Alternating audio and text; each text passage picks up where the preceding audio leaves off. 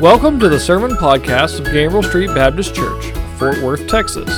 Gambriel Street Baptist Church has been sharing the gospel for over 100 years.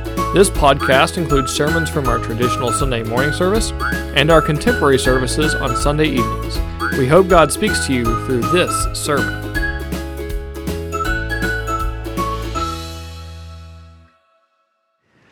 Over the past 4 weeks, we've been looking and speaking about and studying from the Word of God about the love of God.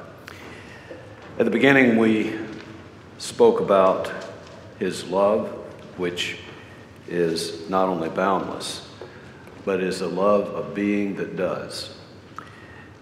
God is love, but He also does love, and He calls us to do the same thing. And remember, we observed from that passage that He calls us to do what? To love one another. And then after that, we looked at how God's love strengthens us. By His love, He gives us the power of the Holy Spirit, which we're going to refer to today. And He also then has His Son abide with us so that we come to know the surpassing knowledge of Christ. And that strengthens us through His love. And then a couple of weeks ago, we looked at being children of God. God has called us into His family by His love. And we also observed that His love is aboundingly rich. It's not just for us, but it is for everyone. For anyone who will follow His Son, Jesus Christ, He then has expressed His love. And so today we come to the last in that series, and I want to talk about marriage. I want to talk about the analogy in Scripture of marriage and how God loves us in that respect. You know, next Saturday we're going to have a wedding here. Jason and Louisa are going to be married. It's a wedding ceremony. And a wedding ceremony is the beginning of marriage, but it isn't all that marriage is about, of course. As we stop and think about it, that's what God has done with us in His love. In a wedding ceremony, there are several things that are done. Before it and during it, and then afterward. First, there's a proclamation of love, and then there's the demonstration of love, then there's the declaration of love, and it ends in the fulfillment of love. Now, let me talk about that in a kind of cultural context for a moment. The proclamation of love. You know, in history, we don't do this in this country that I know of anymore, but there was a publishing of the banns. What are the publishing of the banns? That's a declaration that two people are going to be married. It's a proclamation that two people are going to be married. And if anybody objects to that then, before the wedding ceremony, they're supposed to do so. And in the Book of Common Prayer then, there's a phrase which we don't use anymore in most of our weddings, but it says this: should anyone present know of any reason that this couple should not be joined in holy matrimony, speak now or what? Forever hold your peace. But that's not enough just to have the proclamation of love. There's also the demonstration of the intent in marriage, and there's a symbol. And actually this comes a little later in the ceremony, but the demonstration of intent is the exchanging of the rings. The ring, which is circular, which is eternal, and like marriage is of pure gold, the marriage is to be pure. And the exchange of the rings, the demonstration of intent is this: with this ring I thee wed, with my body I thee worship, and with all my worldly goods I thee endow, in the name of the Father and of the Son and the Holy Spirit. So there's a proclamation and there's a demonstration, and in the ceremony there's also a declaration of promise. There is a verbal commitment, and of course those are the what? Those are the vows. Those usually come before the ring ceremony. But it's something like this: I, Jem Spivey, take thee, Beverly Frederick, to be my wedded wife, to have and to hold from this day forward for what? Better, for worse. For richer, for what? Poorer. In sickness and in health. To love and to cherish from this day forward, till death us do part, according to God's holy ordinance. And therefore, and there's a quaint phrase, which we don't often use, therefore I plight thee my troth. That is, I pledge to you my what? My loyalty. But that's not enough. The proclamation is not enough, the demonstration is not enough, and the declaration is not enough. There then is the fulfillment. The fulfillment of love. And that's when we go from the wedding ceremony then to the marriage and the unification. And the unification Jesus speaks about in three of the Gospels. For this reason, a man shall leave his father and mother, and he will be united with his wife, and they will become one flesh. They were no longer two, but they are now one flesh. What therefore God has joined together, let no man tear asunder or separate. And that then is the unification. It's not just a ceremony. The two do two things. They pour themselves into each other, literally, physically, and emotionally, and spiritually, the rest of their lives. They pour themselves out and into the other person. And then they fulfill the vows that they made. And those vows are, for better, for worse, in sickness and health, to walk through the hardships of life and the joys of life. You know, God has done very much the same thing with us individually and also with the bride of Christ, that is his church. God has proclaimed his love, the announcement in Jeremiah. The Lord appeared to us in the past saying, I have loved you with an everlasting love, and I have drawn you with unfailing kindness. But that was not enough. The proclamation in the Old Testament was not enough. There had to be a demonstration of that love, and there was a symbol, just as there is the symbol of the ring in the wedding ceremony, there is a symbol of the demonstration of God's love. Now, we're reading this morning from Romans, the 5th chapter. But after the passage that we focus on in verse 6, it shows us the demonstration of God's love. For while we were still helpless, at the right time, Christ did what? He died for the ungodly. For one will hardly die for a righteous person, though perhaps for a good man someone would dare even to die. But God demonstrates his love toward us in that while we were yet sinners, Christ died for us. The symbol in marriage is the ring. The symbol of God's demonstration of his love is the what? It is the cross of Jesus Christ. I don't mean this to sound controversial, but that is not enough. Oh, it is more than sufficient to pay for our sin. It is more than sufficient to demonstrate God's love, but he did not stop there. You see, he went on then, beyond that. And he calls the bride of Christ then to be married to the bridegroom.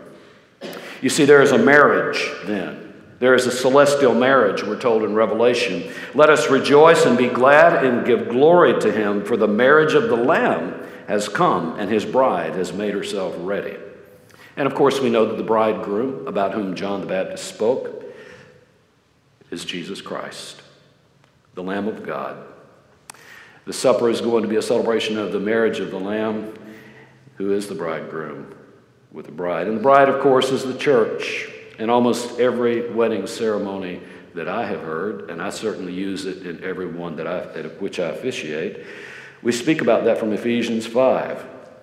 Husbands, love your wives, just as Christ also loved the church and gave himself up for her, so that he might sanctify her, having cleansed her by the washing of the water and with the word, and that he might present to himself the church in all her glory, without spot, without wrinkle, or any such thing, but that she would be made holy and blameless. You see, there is a wedding ceremony that is going to take place, a celestial wedding ceremony and a banquet. And God, in the meantime, has made terrestrial preparation for that. And that's where we come to the other parts that fill out sufficiently then the wedding ceremony and the marriage. You see, he has gone beyond the first two elements, and he has declared his promise. He has vowed to us. He has vowed to give us an eternal inheritance which is reserved for us in heaven. He invites us, just as you invite wedding guests then to the wedding ceremony and the banquet afterward. He has invited us to the marriage feast. And he gives us a promise of hope, the hope of the glory of God, about which then we heard read from Titus this morning. And he then goes beyond that finally, and he fulfills his love in the unification by uniting us with Christ and by pouring out his love. upon us. So he doesn't just announce his love, and he doesn't just demonstrate his love, but he declares his vow and he fulfills it. And that's what this passage is about this morning. Would you rise as we read the passage of Scripture? Romans 5, 1 through 5. Therefore, having been justified by faith, we have peace with God through our Lord Jesus Christ, through whom also we have obtained our introduction by faith into this grace in which we stand. And we exult in the hope of the glory of God. And not only this, but we also exult in our tribulations, knowing that tribulation brings about perseverance, and perseverance proven character, and proven character hope. And hope does not disappoint, because the love of God has been poured out within our hearts through the Holy Spirit who has been given to us. May God bless the reading of his word. Let's have a seat. You know, the first 4 chapters of Ephesians have set the stage for this passage, obviously. It's about justification. That's the summary of the first 4 chapters. All have sinned and fallen short of this glory of God that is spoken about here in chapter 5. Nobody can be restored to God's presence. No one can enter God's holy presence by his or her own efforts, Paul tells us in the Romans. The only way for that to happen, the only way to enter into his presence, the only way to attend the wedding feast then is to be made righteous again and holy without sin, and that comes only by the grace of God. And in the 3rd chapter, Paul says, being justified then as a gift by his grace through the redemption which is in Christ Jesus, whom God displayed publicly as a propitiatory sacrifice, that is, making amends for our guilt in his blood through faith. We're justified by God's grace that gives us the faith to believe, and then it is faith that justifies us, not works. This justification and salvation by grace, then, are available to all, not just to the Jew, but also to the Gentile. And God invites, then, anyone who would believe to come into his family, and as we said last week, to become children of God and to attend the wedding ceremony. Therefore, we are spiritual heirs of Abraham, who was justified by faith even before he was circumcised. So you see, he is the spiritual father of all who believe, both Jew and Gentile. And then we come to this passage beginning in verse 1 of chapter 5. At the beginning of this, we see that we exalt, just as we heard from Titus, just as we heard from the special that the choir sang this morning. We exalt, we praise, we boast then in God's promise. And the promise is this, the hope of God's glory, the hope of the glory of God in verses 1 and 2. We boast about that glory that is ours. And then in verses 3 and 4, secondly, we exult, we boast, we praise how God then strengthens that hope that he gives us. And then finally, in verse number 5, he does that last part. He fulfills his love. He doesn't just announce or declare it. He doesn't just demonstrate it, but he fills it full in verse number 5. So first of all, we exult in the hope of God's glory in verses 1 and 2. Therefore, having been justified by faith, we have peace with God through our Lord Jesus Christ, through whom we also have obtained our introduction by faith into this grace in which we stand. And we exult, we praise, we boast in the glory of God, in the hope of the glory of God. You see, once we had no hope. Previously, we all were sinners and we are at enmity with God. That's what's spoken about a little bit later in verse number 10. Isaiah says this, there is no peace unto the wicked, saith the Lord. At one time, we were all wicked in our sin and could not boast of anything.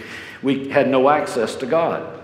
But access that was restricted has been opened. You see, the Jew had no full access except the high priest when he went into the Holy of Holies once a year. There was a veil that separated them from the holiness of God.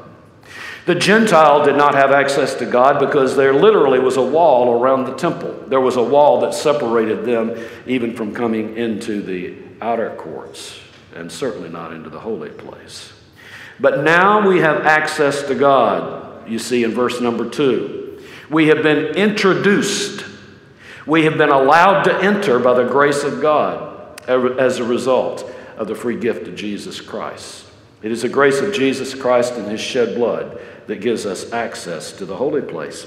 You see, Christ's death, we know, tore open the veil in the temple, and therefore the Jew had access to the Holy of Holies, but not just the Jew. Later, we are told in 2 Corinthians 3 that we also have access because the veil has been lifted so that we all have access.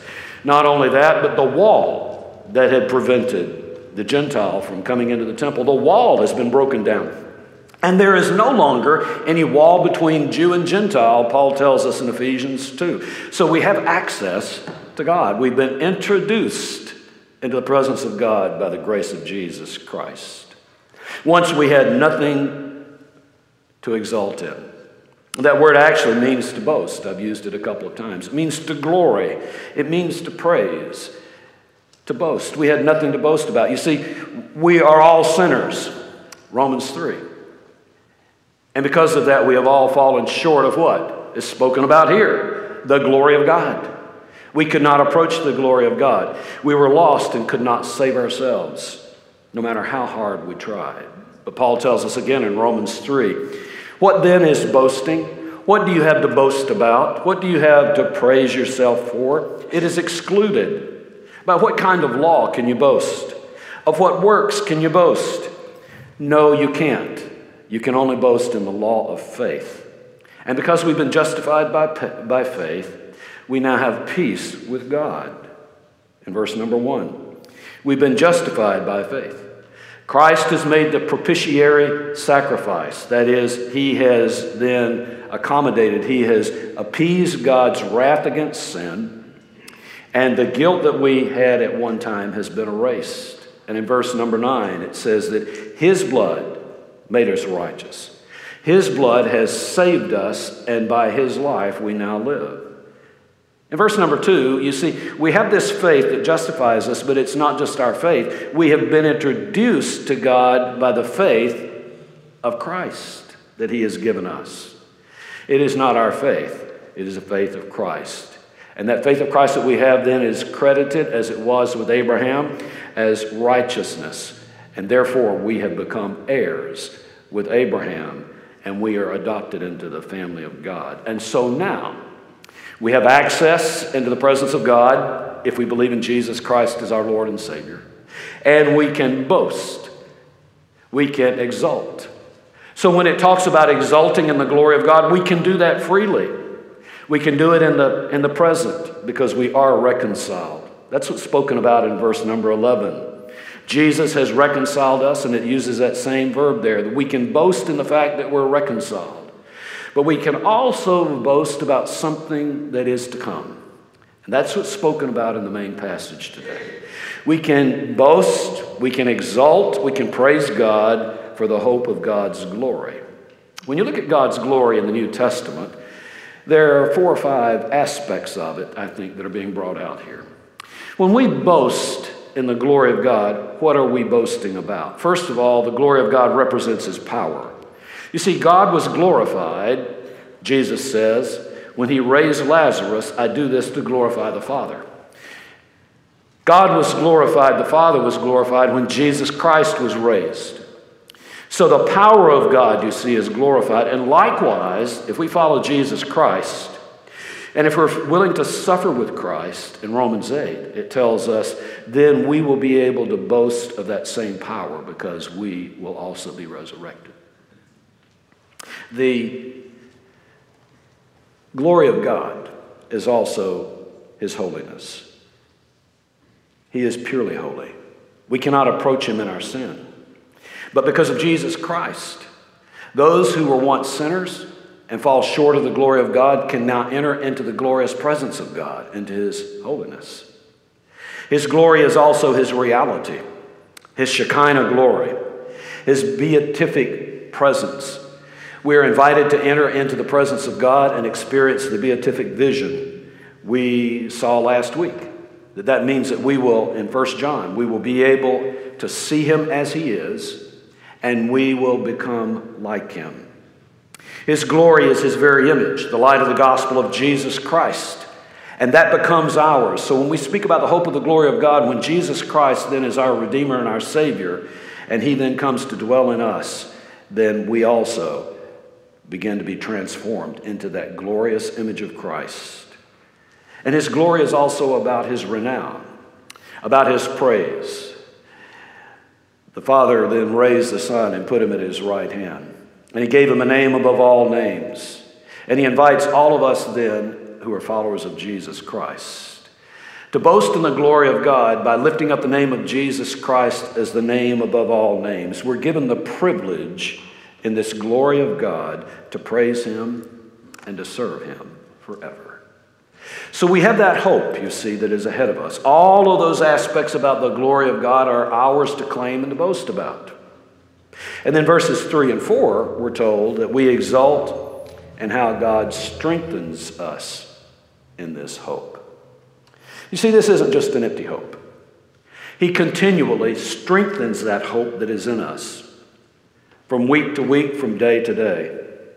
You see, first of all, we need to acknowledge what Paul says later in Romans the 8th chapter. We know about the love of God, about which we've been speaking for the last month, that what can separate us from the love of God?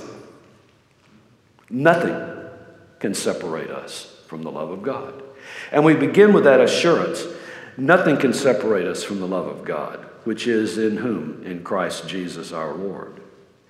That means that he promises to walk with us every step of the way. He leads us by his Son, our Savior. He guides us by his Holy Spirit, and he watches over us day by day. And he promises to be with us. He promised this to Israel, and that promise with Israel is still the same. What did he say to Joshua? What had he said to Moses? He said, I will never what? I will never leave you. I will never forsake you. Do not despair. Christ's promise, put it this way. As he gave the Great Commission, he ended it by saying, Lo, I am what? I am with you always, even until the end of the age. And he says it to the church. Jesus says, wherever two or more are gathered in my name, I am there in their midst. He is with us this morning. The love of God, we're never separated from that, and he then promises to walk alongside us every step of the way. And then he invites us to walk alongside him every step of the way. Jesus gave us this invitation. He says, come to me when you're what? When you're weary, when you're heavy laden. And do what? Yoke yourself to me. Put on my yoke. You see, for it's light, for it's easy. He invites us to walk alongside him. We're invited, Paul invites us, in the name of Christ, to experience the power of the resurrection. But you know what comes after that. To the Philippians, he said, when you're walking with the Lord and you're experiencing the power of your resurrection, you take along with that also the fellowship of his what? Of his sufferings. And that's why this passage is so significant. You see, the love of God never departs. He walks with us and he asks us to walk with him. And as he does that, he walks with us through all of the sufferings and the difficulties of life. We make a vow to our mate that we will walk with our mate through every difficulty, sickness and health, prosperity and poverty, and all of those things. God has made the same vow. You see, he promises that he will walk through those difficulties. Verse number 3. And not only this, but we also exult, we praise, we boast in our tribulations, knowing that tribulation brings what? Perseverance. And perseverance, proven character, and proven character, hope. You see, there's the connection with the hope. Yes, there will be tribulations, Jesus said. In the world you will have them. But remember what he said in John 16. I have overcome the world. The tribulum, most of you know, was a winnowing fork that was used out in the grain house to beat the grain and to separate the chaff from the pure grain. And that's what God promises us. Through tribulation, it will not be to no avail, but in fact, he will use that process then to purify us and strengthen us. And perseverance, the word literally means to stand under, to be steadfast under pressure, Like a diamond then that is carbon that is compressed into a diamond that makes us more resilient. You see, he promises to do that. He promises to take those difficulties and problems in life and use them to polish us into a hardened diamond that is resilient. For what purpose? So that our character might be proven. And the word that is proven there means that it might be tried. But it's not just that there will be a trial. The implication is then that we will go through the trial and our character will be proven to be good, you see. What's happening in this is we're being transformed into the likeness of Christ, and that will bring glory to God. 1 Peter talks about it in the same sort of way. Remember, he says that our faith, which is more precious than gold, which is perishable, even though it is tested by fire, may be found to result in what? Praise and glory and honor at the revelation of Jesus Christ. You see, that's what's happening in these trials and tribulations. And God is walking with us so that we not only endure the tribulation, but we persevere and become resilient, and our character then proves the glory of God. So how do these trials strengthen our hope? That's the second point. Well, you know James's passage. Count it a privilege, count it all joy when you encounter divers trials. Because what? The testing of your faith builds, once again, perseverance. And perseverance then, when it is fully accomplished, then will make you perfect. And you know what that means. It means that it makes us into the person that God created us to be. So James echoes what Paul is saying here. But you know, that's about the result. That's about the process of going through the trials and what God is doing with them. But what is not addressed in those two passages is, in fact, the cause and the source of it. The cause and the source of it we have already talked about. In the second sermon on the love of God, remember we talked about the fact that Paul prayed with the Ephesians that they might know what? They might know the love of God that then gave them the power of the Holy Spirit, the abiding presence of Christ, and then they might come to know the unsurpassed riches of Christ. It is those things that abide with us from day to day, you see, that sustain us, that strengthen us. The cause for this process, then, is the love of God that abides in us. And it results, then, in the strengthening of our hope. When we look at hope in the New Testament, there are about 3 or 4 dimensions of hope, I think, that Paul may be alluding to here. Number one, the hope that we are promised is, in fact, the person of Jesus Christ himself. Just a little before the passage that Molly read this morning, it speaks about the Lord Jesus Christ, who is our hope. So as we look forward to our future hope, we look forward to Jesus Christ himself.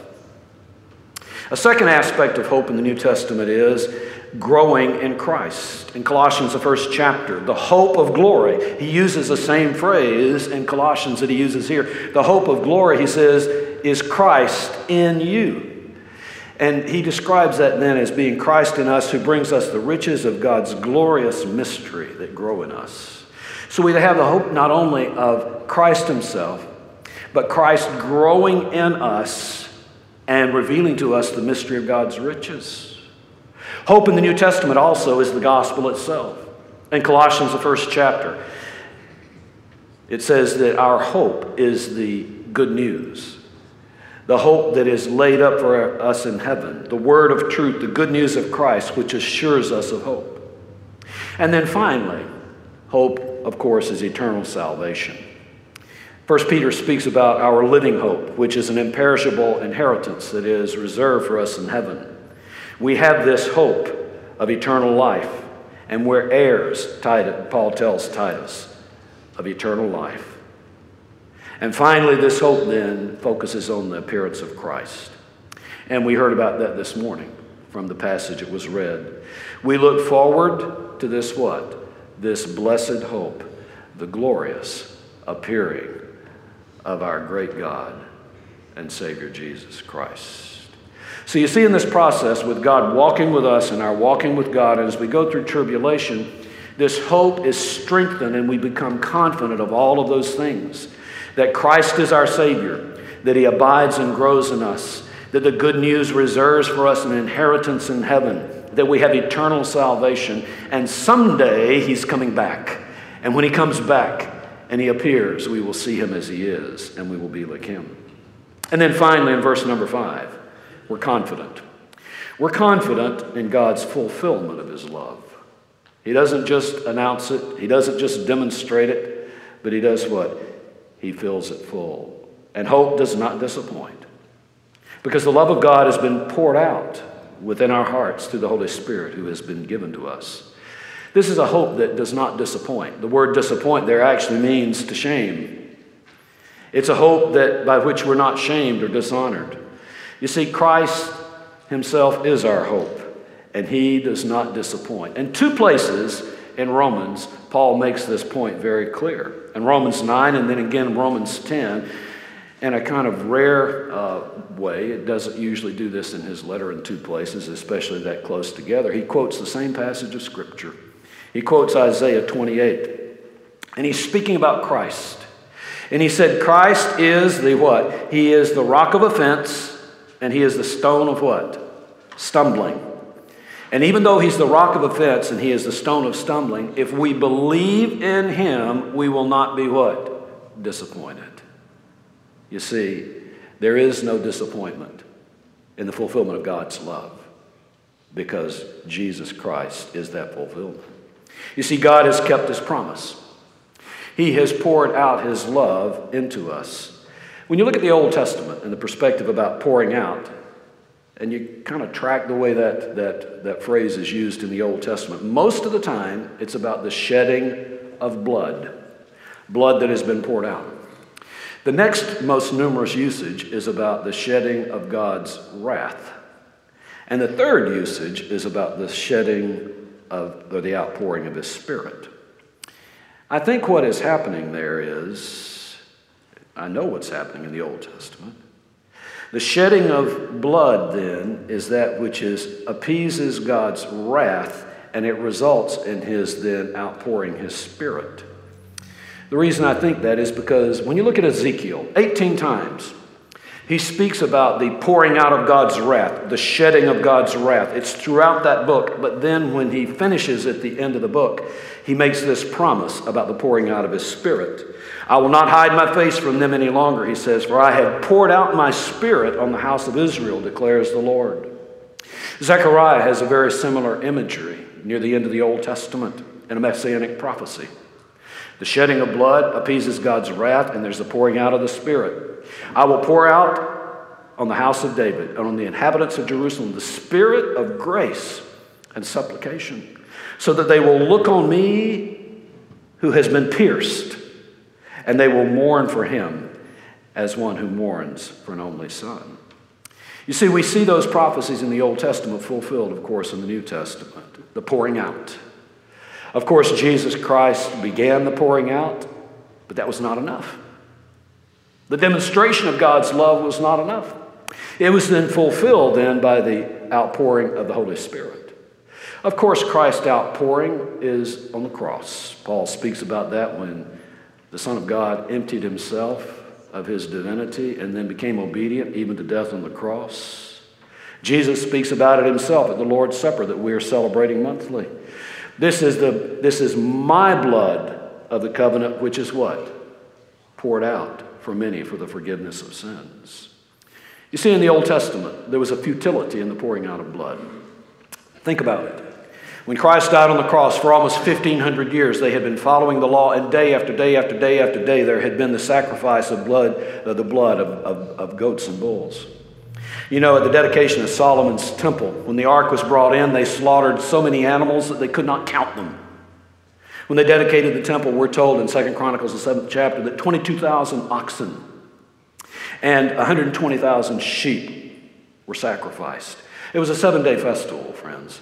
But that means that 20,000 animals were sacrificed daily at the dedication of the temple. And yet, it was futile without Christ. There was so much blood and so much fat at the sacrifice that the bronze altar could not contain it. But there was ultimately a futility in that without the coming of Jesus Christ. We know this. You see, Christ's blood was more effective than the shedding of any animal's blood. The animal's blood was shed in order to cleanse the flesh, but we're told in Hebrews that his blood cleanses our conscience from dead works. Once for all, we're told in Hebrews the 10th chapter, for by one offering he has perfected for all time those who are sanctified. So the beginning of this pouring out that is spoken about in Romans 5 then is the shedding of Christ's blood, which is spoken about later. While we were yet sinners, Christ died for us. But that is not enough. You see, God took it a step further. There's also the outpouring of the Spirit. Of course, Pentecost fulfilled the prophecy of Joel 2. But there was a double promise that was fulfilled there. Sometimes we don't see that. In Acts, the 2nd chapter, we're told what happened. Therefore, Jesus, having been exalted to the right hand of God, and having received from the Father the promise of the Holy Spirit, you see, the promise was fulfilled first to the Son, then Jesus has now poured forth this which you now see and hear. This is a double fulfillment of God's promise, the pouring out of the Spirit for all humankind. When Cornelius and his family received the Holy Spirit, those who had been circumcised were amazed to see that the Holy Spirit had been what? Poured out upon the Gentiles. So this pouring out that we find in verse number 5 is the pouring out of God's presence in the Holy Spirit. The Holy Spirit today gives us confidence that God's love abides forever. When we are saved, you know, when they asked Peter, what shall we do? And he said, believe in the name of the Lord Jesus Christ and be baptized, and then you will what? What was the proof of salvation? You will receive the Holy Spirit. The Holy Spirit bears witness to our spirit that we are, like we said last week, what? The children of God.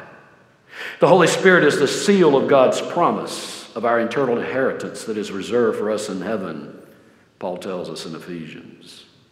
The Holy Spirit, as we saw last week, assures us that we are abiding in God and God is abiding in us. And in this very passage, the Holy Spirit gives evidence of the love of God. For we see the fruit of the Holy Spirit in this passage. Look at verse number 5. What fruit do you see in verse number 5? Love. What fruit do you see in verses 2 and 3? Exultation, joy. What fruit do you see in verse number 1? Peace. You see, the Holy Spirit brings the fruit that is the evidence of God's love. So this morning, as we conclude our series on the love of God, we're reminded of this, that He is inviting us to the celestial marriage feast. We, as the body of Christ, are the bride of Christ. He has loved us with an everlasting love, and He has called us to become the bride of the Savior of the world. He has proclaimed His love. I love you with an everlasting love. He has demonstrated His love. He has made it possible for us to have life through the not just symbol, but the actuality of the cross. He has promised us hope. We have an eternal inheritance that is reserved for us in heaven. And He has fulfilled that love. He has gone the extra step to consummate the marriage. And He has filled us with His presence. And it assures us of that hope. He walks with us through every trial. And He strengthens that hope through His love. And He has poured Himself out into us through Christ's sacrifice and also the presence of His Spirit. What great love is this? He loved us so much that He gave His only begotten Son. He gave Him up. He sacrificed His life so that whoever believes in Him should not die, but have eternal life.